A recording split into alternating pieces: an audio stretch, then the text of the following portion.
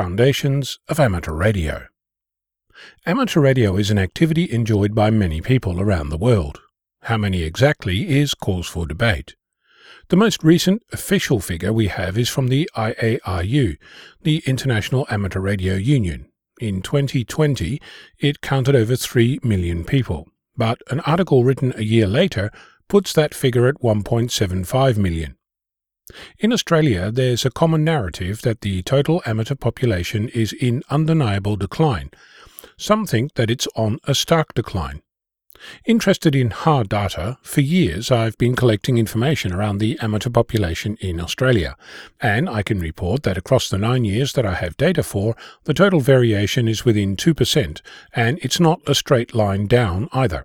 There was a dip in 2020, potentially associated with training and call sign allocation being moved from the Wireless Institute of Australia to the Australian Maritime College, something which is going to change again shortly when amateur licensing in Australia will revert to the regulator, the Australian Communications and Media Authority. If you're familiar with amateur licensing in Australia, that's not the only change, but that's not what I'm looking at today, mainly because the available information associated with the upcoming changes are limited at best, seemingly buried in invective at worst. Back to the topic at hand. One of the often heard responses in relation to the decline of our hobby is recruitment of new amateurs. It's a topic that I've spent plenty of time over the past decade contemplating. How do you share the joy of amateur radio with a general public who is apathetic to the preconceived ideas associated with this hobby? You know, old white men sitting in the dark with Morse keys. For the record, I prefer a shack with light, and I still don't know how to use a Morse key other than to make my radio beep. The rest is genetic. In the quest for spreading the word, there's a repeated emphasis on the young, often coalescing around the annual Jamboree on the Air, or JOTA, as organised between scouting groups and radio amateurs. I have previously said that JOTA was how I first came across amateur radio. But at the time, aged 15 or so, I had no money for such endeavours, and the experience didn't resonate with me until decades later. So you could argue that this is what changed me into an amateur, but the reality is that I had to come across the hobby a few more times before I got interested enough to investigate, something which I have spoken about before. In short, Meg, then Victor Kilo 6 Lima Uniform X-Ray, introduced me to the concept of controlling a 2.4 GHz drone using higher power than was permitted with standard Wi-Fi equipment. I was hooked and got my license less than a month later. I then discovered that I needed more permissions and set about studying, only to get distracted with everything I could already do. I'm still being distracted today. So, JOTA is a potential touch point, but I see little evidence that the initial spark goes anywhere in a hurry.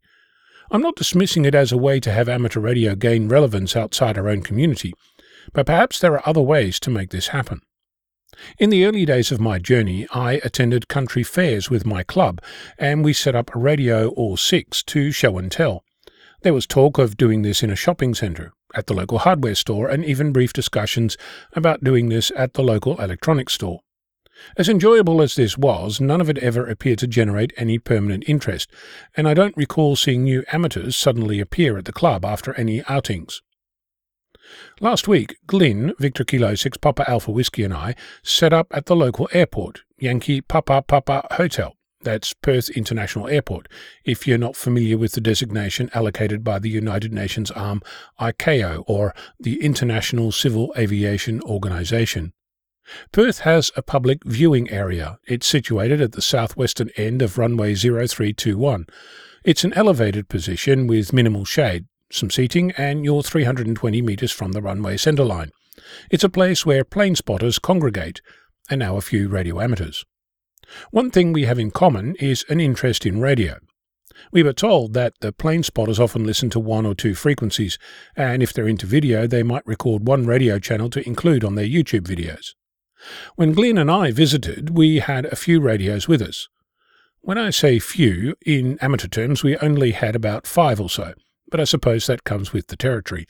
As it happens, admittedly not by accident, our radios could receive airband frequencies. So we could tune to Perth Tower, Perth Arrival, Perth Ground, Perth Departure, and Melbourne Central, all at the same time. Next time we'll likely bring some HF gear so we can also listen to HF aviation frequencies as well. While I was hosting F-Troop, the weekly net for new and returning amateurs, midnight UTC every Saturday morning for an hour, Glyn was busy talking and sharing with the plane spotting community. There were conversations around what radios and antennas to use, how you could tune to more than one frequency at the same time, how you could use software-defined radios, how to set up radios so you could have different channels appear at the left or the right, in the middle or somewhere in between, which will allow you to focus on a particular radio call as it happens.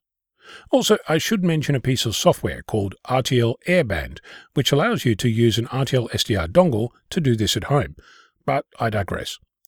There was a steady stream of people looking at planes, and their age was surprising, aged 3 to 93 or so. Of course, not all were into the radio, but plenty were. Afterwards, it occurred to us that there might be other venues like this, attracting people who are interested in radio for their own purposes. I have no doubt that we'll be back to Perth Airport, but I suspect we'll also see if we can find other spotters. Train, ship and other airports come to mind immediately.